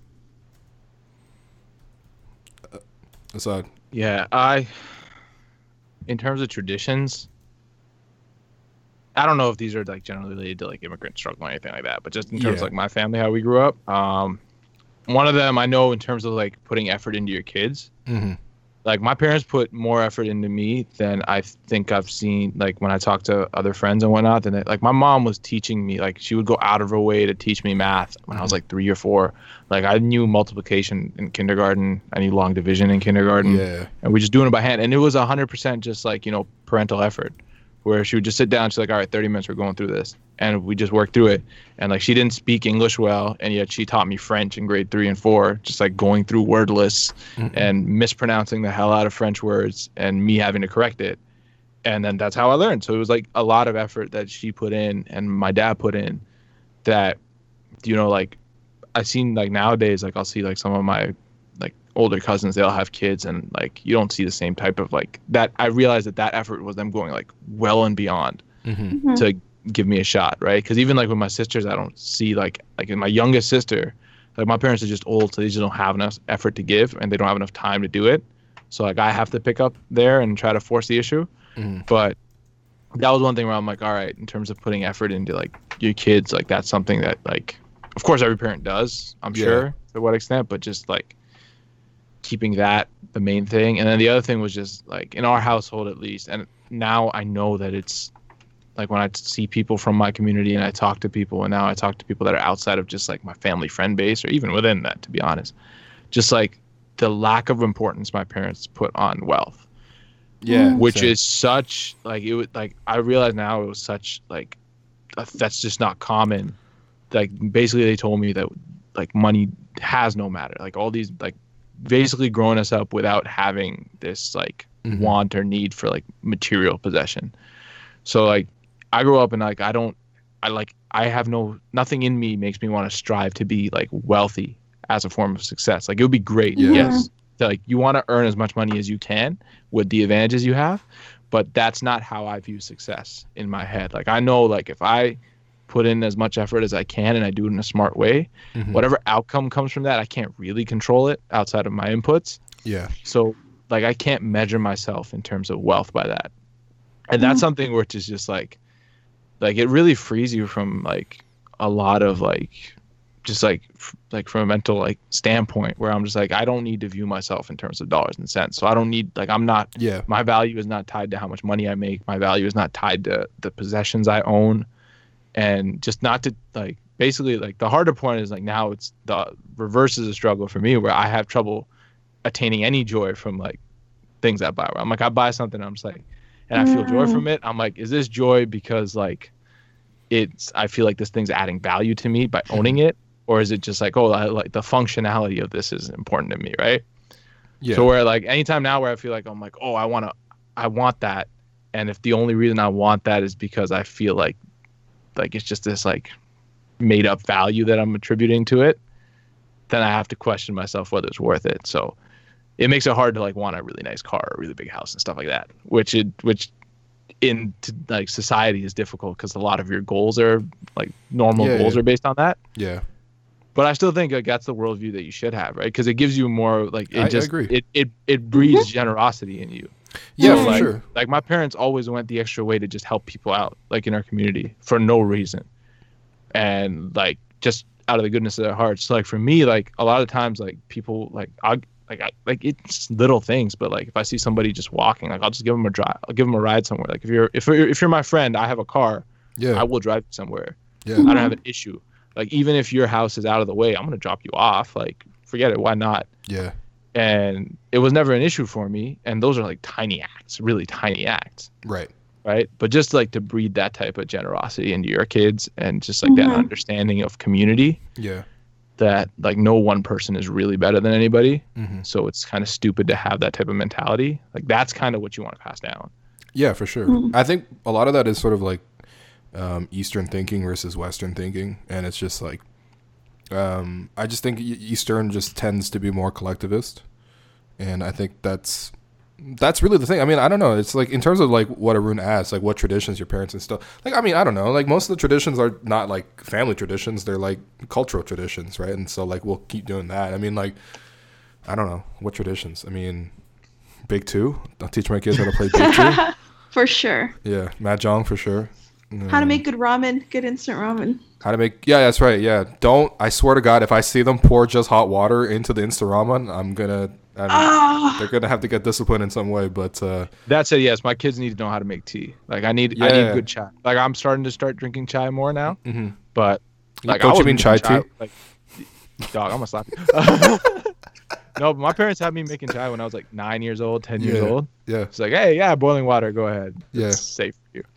Yeah, well. Yo, bro, no, listen. Immigrant parents trust you. They trust a lot of responsibility early. Like, learning how to cook, like just cooking, like Everything, man. Just being home alone, like at like age 7. No, 7. Yo, no, my parents were immediately like, all right, listen, we got to get jobs for you. You're staying home. You got to cook this. And I'm like, yeah, no problem. I got it. I make rice from a very early age, you know. Yeah, it was, yeah, I don't know. There's nothing too specific. It's sort of more like a general philosophy of sort of how to approach life. But Arun had a follow-up question for Minnia. Hey, what would it take for Oscar Kiefblum to come to the Leafs? Sorry about the Oilers. Klefbom. Okay, for context, Oscar Klefbom is probably our best defender. When he was injured, our GM made a bunch of terrible, horrible knee-jerk moves, and he got fired like 2 weeks after that. He's also the most handsome probably guy on the team. I don't know if I'm allowed to say this. Just an objective opinion vetted by lots of eyes. You guys can Google him. Look him up. Oh, I'm looking him up now. Well, was it you who looked at him and you said he looks very like # all lives matter? I don't know if that was me, but I'm going to look at him again and confirm whether or not. Yeah.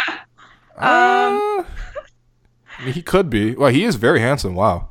Yeah, he is. Wow, so because of that, I'm going to say, Arun, I'm going to need your whole team, probably including Austin Matthews, because just like functionally we can't survive without him, but he would also like not having him would decrease the average handsomeness of my team by so much, and that's really the only thing we have going on right now. So yeah, you got to give us Austin Matthews at least, which I know isn't happening. Wow, he is. Yeah, this man is very classically handsome. Yeah. Damn. Like 6-pack, 8-pack, I think. Like, I mean, Swedish. Yeah, that's true. Yeah. Yo, just a total side note, are there certain athletes that you like when you watch on TV, you just immediately like feel bad about yourself? Oh, yeah, Serge, every day. Yeah, dog. Every time not even Serge. Serge is fine. Like I'm like, cause Serge kind of looks like he's creaky. But I'll be honest, I love Kawhi, but my God, every time I see him, I'm like, man, I gotta go work out. Oh, his arms are like he's so in shape. Yeah, his shoulders have incredibly in shape. His shoulders have shoulders. Yeah. Man, when you see like concave or whatever, convex. Like, it's like it's him and LeBron. Those two guys, like every time I see them, I'm like, man, I gotta go work out. This isn't cutting it. Yeah. Especially because like Kawhi's like what 27. I'm like, man, I don't even have an excuse other than not being rich. Okay, well, I mean, to be fair, he is professionally paid to be fit. In perfect shape, but also it's just like, man. Yeah. No, Kawhi is not DeLon. Great shape. DeLon? No, DeLon has a pigeon chest. Dude, DeLon has such a large chest. He looks like a widescreen TV. Because like, bruh. DeLon, like the ones that have concave back around, that's what his chest looks like on the side. Yeah, when they watch game tape, they're just projected on his body. Here's what you do against James Harden. Yo, DeLon, turn your body a little bit. That's why he's putting out that day, man. They're smacking DeLon on the head because the signal's not working. Oh, turn it off and on. Just adjusting his braces to get better reception. Oh, come on. He hasn't had braces in years. Oh, DeLon. So much slander. Is his chest that wide? Really? He's got a pigeon chest, yeah, definitely. He looks like a Bionicle. He's built like a Bionicle. He definitely is built like a Bionicle plus the armor. Oh man. All right, so not DeLon. Yeah. Yeah. Like he definitely can't sleep on his face. OG. What about OG? Yeah, OG too. Yeah, he's pretty well built. Yeah. On the flip side, though, Greg Monroe makes me feel very comfortable. Yo. Yeah, Greg. Let's not talk about Monroe. It's so sad. He's 29 apparently. Yo, he's going to play with. He's playing with the Xinjiang Flying Tigers next year, buddy. Enjoy Urumachi. Kusta Kufos. Oh no, that's Dan Reynolds. Oh my God. All right. You can't even comment. Actually, yo, did you see that video? You throw a beret on Costa Kufos, and that's Dan Reynolds. LaMelo Ball high school video where he's being guarded by the kid with like his airlines like behind his head. No, come on. In high school? Yeah, that's wild. That's unfortunate. Dan Reynolds. I want to see that too. Oh wow. All right. Bald sucks. Anyways. We got 3 more questions. Next one from Iman. Biggest culture shock, or at least first memory of culture shock being in a new country. Mm-hmm. For me, it was the airport, man. Seeing like not Asian people was wild. I'm like, what? I knew people who looked like this, but I'd never seen one. Every single person was like, what? Yeah. His hair is yellow. His hair is curly. It's like, it's wild. Everybody was like, I don't know. I can imagine that, but I have a flip. It's like when I went to Pakistan, and I remember we were just like driving like through a market or whatever, and I saw a white lady, and I just like screamed. I was like, "Oh my god! Yeah, where did she come from?" And everyone else was like, "What's going on?" I'm like, "Look, what are you doing here?" What'd you do? And I was just in shock. No, but for real, we come from very homogenized backgrounds. Yeah. But no, here when I was here, I think it was when I first moved here. I think it was like grade 3 or 4. And I was on the bus, and some new kid who had just joined, everyone was picking on him. So he turns around, and he sees me, and he's like, well, and he was like really upset because everyone was making fun of him. And I wasn't saying nothing. And he was like, well, you're brown because you're from the jungle. And everybody just starts yelling at him, right? Wow. And like for me, I'm like I've heard so much worse. Yeah. So like for me, it didn't even faze me, right? Yeah. That's one about my day. Other kids told the teacher. The teacher comes to me like a week later, and she's like so upset. She's so visibly upset. She's like, this should never happen to you in Canada. This should never happen. Like why didn't you say something about this? Were you worried? I'm like, honestly, I didn't think it was that racist. You're like, no, but cross-cultural like banter, like it happens. It just really happens. It's completely different, like where it's coming from. You know what I mean? But that was my culture shock, where it was coming from a very, very, very like openly racist place to not so much, where it was more hidden. Where I was like, oh, people aren't allowed to say that stuff about me? I had no idea. That is wild.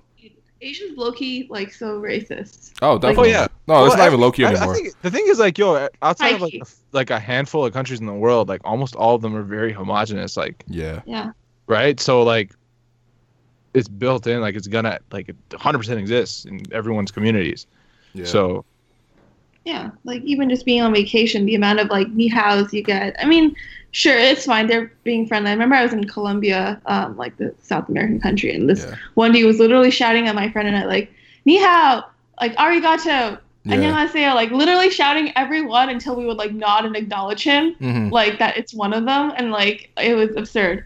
But yeah, my culture, I think I didn't really have it because I came at such an early age. But I had like reverse culture shock going back home to China. Yeah, where people would like tell me just like anecdotes about like how my dad's former coworker got her house broken into, and they were like gagged, and there were like kids getting abducted. The black cab. Yeah. And like I was so scared that I was gonna get child trafficked that like honestly like this stuck with me till I was like 17 or 18. Every time I went to China, like when I would be leaving my house in Canada, I'm like, this is the last time I'll be seeing you. Goodbye. Wow. And I'd be like always looking behind in the cab to see if there was a car following us because I was like very pale skinned. I'm like, that's probably highly valued in the Chinese child market. What? I literally was so paranoid because of those stories. And literally one night we were staying at my uncle's place and some dude literally did crawl in the window and like try to come in, but my uncle woke up, and like to me that just affirmed all my beliefs that they were trying to like capture me to sell me. So that was my reverse culture shock, is believing that like China is like horribly unsafe, but it's actually safer. That is so real. That is so real because like me when I went back last in 2011, right? I'm like 18, 19, right? Yeah. And like I'd heard, and like my family lives in Karachi, which is like one of the most dangerous places in the world. Like you can search it up. That's what they call it. Okay. Anyways, so my cousins, like I had already heard stories of like my cousins, they had been like basically like been kidnapped and had their car stolen and left in a random like apartment complex like multiple times. A lot of crime that happens, right? Yeah. That was happening at the time because there was a lot of unrest. It had kind of calmed down and we were going back, and I was so goddamn scared. You have no idea. So I went and I was packing clothes for the trip. My mom was like, why aren't you packing like your other clothes? I'm like, no, I need to wear stuff that is very muted. So all I went to Walmart and I bought like gray polos, like like bland. Like, you know the episode of Timmy Turner, like of Fairly Odd Parents, where he asks everybody looks the same and they're all great. That was my wardrobe. I'm like, I'm just buying stuff that'll make me just I bought like old school sandals. I bought like a cheap pair of shoes. Yeah. Zero flash, right? And I'm like, crap, I have to take my laptop and my phone with me, though. Yeah. So I'm like, crap. I get out of, like, we land at the airport, and I'm just like, single track mind. I'm like, I need to get into the car. I need to survive. So we step out, all the family's there, right? And, you know, it's like, hey, what's up? And I was like, hey, what's up? And I just bolt. I'm like, where's the car? I see the car. I bolt directly in the car. I'm like, I was wearing my backpack like the opposite way, so the front was in front of me. Oh yeah, you can't let people know that it's a JanSport. And I'm just hugging it, and I go directly into the car, and I sit down. And the thing is, like, you'd hear stories like, oh, they know when the flights are landing, so what they do is they just wait. No. They just wait, and then they follow the cars as they leave, and then they mug you on the way back. Oh my god! So the entire ride back, I'm kind of ducked away from the windows, and I'm just like holding my stuff real low, not to show it. And then it also tells like, oh, if you get stuck in traffic, what they'll do is they'll just like come up in motorcycles and they'll just tap a gun on the. Oh my god! On the windows, right? Yeah. And you roll down, and you just ask your phone. So like, I'm holding my phone really low and whatever, just hiding it. I'm like, oh my god! Anytime we stop, just fear. Wow. So then I was terrified of this for at least 2 of those 4 weeks that I was there. And like the second or third week there, like my mom's like, oh, we have to go to this market, this clothing market. So we go there, and like again, and my mom's like, we have to wear this shirt, and she gives me this like pink shirt, right? And I'm terrified. I'm like, oh my god, I'm gonna stand out. This is gonna be terrible. I'm walking around this pink shirt, and as I'm walking around, all I see is just everyone's looking at me, right? Yeah, of course. I tell my mom, I'm like, look, they're all looking at me because I have the pink shirt. They know. She's like, no, you idiot. You're 6'4". You're 5'6". They think you're a giant. They're like, there goes Hamada Duddy. Yeah, and then that really like settled into me when like we're at like a Subway. Yeah. And like I like I'm just standing and I bump into a guy accidentally, right? Because I wasn't paying attention. Mm-hmm. And the guy turns around and like he looks like someone that would like beat the shit out of me or just steal me or something or like kidnap me, whatever it might be. Mm-hmm. And he just gets so apologetic. He sees me, he looks up, just fear in his eyes, and he's like, sorry. Oh, and then I calmed down. I was like, okay, I don't think anyone's gonna mess with me. I think I'm okay. No, yeah. Not you. Like it was so bad where I was like, oh, like I like my uncle would just leave me at shops. He's like, oh yeah, you need something, just go in there, get it. And I was like, what? They're gonna rip me off. Like, so I practiced not just speaking Urdu, but I started speaking it with like a northern dialect, like yo, so this is so much effort, man. With a different accent, right? Because that way I could get away with being like grammatically incorrect at times. Oh, God. And like I was haggling like no tomorrow. It was great. Like I was getting great deals. I was like, yo, this works. But I was so terrified, like so terrified of dying. Dude, I'm so glad someone relates to this experience. Like they told me that they would like if they see you with earrings in the subway, they'll cut your ear off so they can take the earrings. Okay, all right. I'm scared. It's like if they see what pocket you're putting in, they'll just like come by with a razor and just cut the bottom of the pocket off. Or so your hand. Yeah. I'm just like, what the hell? Yeah. Damn. And I got worried because one time we were at a Cineplex, like, and it was like one of the few Cineplexes that are in Karachi, and like they had a basketball machine there. And I was like, yo, I haven't played ball in ages. Let me just shoot up. So I'm just shooting like basketballs, and I'm like in the zone. So I'm just going crazy on these machines. And then I finished the game. It was like a 2-minute long game too. It was so long because I hit a bonus round. Mm-hmm. And I'm tired, and like I won a bonus game, and I'm like, man, I don't want to finish. I turned to the left, and all I see is like 8 dudes that work there. Are just standing there, like applauding. I'm like, what is going on? They probably thought you're in the NBA, bro. 100%. Yeah, I think one of the commentators was like, oh, are you like a player? I'm like, yeah, I'm just going out, and I'm like, yo, I'm too tired to play this bonus game. So I'm like, yo, you want to play? And he's like, me play? I'm like, let's go, man. Just go play, please. And they start shooting baskets. Also, I think one time we went to the local recreation center there. Mm. Because like my aunt had a thing, a gymkhana or whatever, as people know, which literally is gym and khana is food. Okay. So it's gym. Literally the name of the place is gym food. Anyways, because that's the 2 things they do. Okay. So I go there and there's the basketball court. I'm like, all right, I'll go to the basketball court and just shoot a basketball around. I go there to shoot and there's like they're playing a soccer game on the basketball court. Of course. So they're like, oh, we'll play on one side. You can just shoot. So I'm just shooting around, and after a while, I just hear the soccer game has stopped, and I turn around. Like I had headphones and I was in full sweat. I turn around and I just see it's like 20 kids just sitting there staring at me, watching me just shoot jump shots. Damn. And I'm like, man, you're a celebrity. You brought the culture shock to them, huh? Yep, basically. Yeah. Damn. Yeah. All right. 2 more questions. Marcelo asks, what's the biggest difference your parents always talked about living in your home country as compared to Canada? Do they talk about it? I feel like they don't really vocalize it. They kind of just I think so much is different that they only point out what's similar. Yep, exactly. Yeah. They'll be like, yeah, I don't know. But it's just, I don't know. I guess it's just really inherently different. Yeah, I mean, the only thing my parents ever said, they just told me my school was so much easier than what they had. Oh yeah, definitely. The school. That was like they will always make fun of school, man. Yeah. But I mean, like I think it's deserved almost. 100%. Oh yeah. My parents are like, what have we brought you here to do? Like, what is this? Aside from learning English and like random like social, like my parents would be like, why are you guys learning about social studies? You don't need this. Yeah. Why don't you learn about physics? And I was like, yo, come on, I'm in grade 4. Like, I should know about the history of Canada. They're like, no, you don't need it. My dad saw me working on an art project once. He's like, why are you working this hard on this? Yeah. Why are you trying? Like, and like one of the report cards I got, I knew like I had failed like 2 art projects. So I just straight up didn't hand them in. I was too lazy, so I'm like, oh man. So I talked to him. I was really sad. I go up to him, and he's like on his like walk while he's smoking. And I'm like, hey, like my report card's gonna come next week. All my grades are good. The only thing is I messed up art, like 100%. It's grade 8 art. I'm like, I messed it up. He's like, how bad? I'm like, I think I'm gonna get like a 61 on it. He's like, no, it's art. Yeah. And I'm like, what? Yeah, there is really they don't care about that stuff, man. They really don't. They really care more about what you got in data management. Yeah. Got 88 in science. That was a beating, but no, 61 in art. That's fine. When I told my mom I was majoring in psychology, that was probably the biggest letdown of my life. No. Mm-hmm. How could Better than comparative literature, though. Yeah. All right, last one then. From Taha, Pinkfields _ most embarrassing public moment with your parents in public. Think about this one. All right, I'll tell one in the meantime. Okay. So my parents are atheists. Well, not even atheists, probably more agnostic.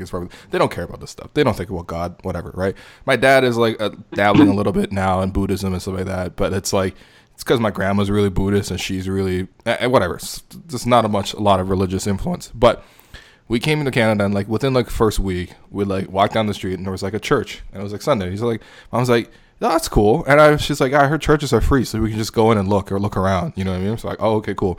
So we like sat down for like one of their services, and the communion came around, and my mom was like, oh, they're giving us free food. This is great. So then like we all took some like wafers or whatever the hell they're called, and then afterwards, like my mom was like, when they moved down the row, my mom was like, can I have more? And like she was asking for seconds on the communion, and I was like, oh no, I know this is wrong. I just in the back of my mind, I'm like, nope, that can't. I just know that shouldn't be happening, but that's probably it. But there's like infinite moments. I think it happens all the time, but I just like you just grow more comfortable with it, you know. You stop feeling embarrassed. You're just kind of like, this is adorable. Yeah. Yeah, I feel like nothing really comes to mind except like we didn't know how certain foods worked. So there was like a KFC mismatch. So there was KFC in China, and it's pretty lit. Like I love the KFC in China. Why do we put peas in the burgers? They put peanuts in the burgers? No, peas. Oh, peas? Yeah. Oh, they do. Yeah. I remember why? That. Yeah, it's really good. But why? Just whole peas in a burger bun. I think that's a really popular item, actually. I know. That's why it's so confusing. Anyway. So they have this really delicious like mashed potato, and then when we got here, they didn't. We're looking for it on the menu, but all they had was gravy, and like we had no idea what gravy was. Like I didn't know it was something that you use as a dip. So I literally go to KFC all the time with my parents and just order gravy and like drink it, and eat it like it was the same thing. And then like they'd always be like just gravy, and I'm like, well, yeah. Like I'm like, why are you questioning me, dude? So for like probably the first 18 years of my life, I was just ordering straight up gravy from KFC and just eating it with a spoon. Oh my god. I don't even know when I realized it was wrong, but like I would still do it. It's delicious. Gravy's much better than the mashed potatoes, so it is. I rate it. I love gravy. Oh man, that's funny. Oh, son. No, I think for me, when I was younger, my biggest thing was like I would just get so for us like we have to eat halal, and like the one thing my parents would always do is like anytime we go to like a fast food restaurant, that would be the question they would ask, like, oh, is this halal? Back then there was not an understanding of what halal was, so it was always the same conversation. It would just be like a confused person looking back like, I don't know what you're saying, right? And like so they would always ask this question. And like for me, I was just like, as a kid, I would just kind of look away or kind of walk away in that moment. Yeah. I'm like, I already know the answers. No, like that's whatever. But that like now though, like that's a question I ask like all the time, so I don't really. Yeah. Like it doesn't matter, so I get that, but I think. That's why we're eating a dirty bird. Straight up. Yeah. But I think the most embarrassing moment I can remember, and it has nothing to do with like immigrant parents. It just like has to do with my dad. I think it was when we were at Waterloo for like orientation or whatever. Like, just like when you do the tours, and like we're in like the big auditorium where all the parents are, and like they're like talking about the program and whatnot. And my dad's the type to crack jokes like publicly. So he was just like joking with the person talking like from the audience. Like, okay. And I'm just like, man, come on, dog. And as we leave, like my buddy happened to also be, he's like, yo, man, that one guy was so funny. And I'm like, man, that's my dad. God. It's kind of like a proud moment, I feel like. A Canadian heritage moment. Yeah. Straight up. Yeah. But God. Well, all right. We could probably go on all day talking about this subject, to be honest. There could be a part 2 of this podcast, but I think that does it for what we have today. Thank you to both Minnia and Asad for coming on the podcast. Minnia, where can people find you and your work? They can find me on The Athletic and also for Vice Sports, and also random promos you get on your Uber app. Yo, can I have my $5 off again, please? For Uber Eats or for Uber? Uber. Oh man, I literally have. This is like the number one question I get as an Uber employee. Yeah. You're just gonna have to like. Honestly, the answer is probably like taking some competitor rides, and then they'll pick up on that. I have no knowledge about how it works. Oh. Okay. Yeah. It's a good tip. It's like yeah. I'll take like 4 lifts, and all of a sudden it's like free Uber rides again. Well, please don't take this. That'll like break my heart. Be a good friend. All right. Asad? You can find me at Swart Laces on Twitter. Also, like, I don't know, if you're starting a small business or you need some accounting help or tax help or you just have general questions, feel free to reach out. I don't mind helping people out when I have that's time. Nice. That's nice. I don't mind. It helps me also just like get a sense of like in terms of build my experience as well. But I have a lot of knowledge, which I realize now a lot of people don't. Mm-hmm. So I'm happy to share it and happy to help in any way I can. And I realize a lot of our circle is starting to get in that area where it's either you have your own small business or you're working self-employed or you're a contractor and you just have general questions, like small questions, even if it's just as simple as how do I file my tax return? Yeah. I don't mind doing some quick tips if you guys want to reach out on that. On the flip side, if you do choose to follow me on Twitter, best be known, spam bot basically. You're just going to see a lot of NBA stuff. So hot takes all the time. Hot takes. Hot takes. Were we going to end with a hot take?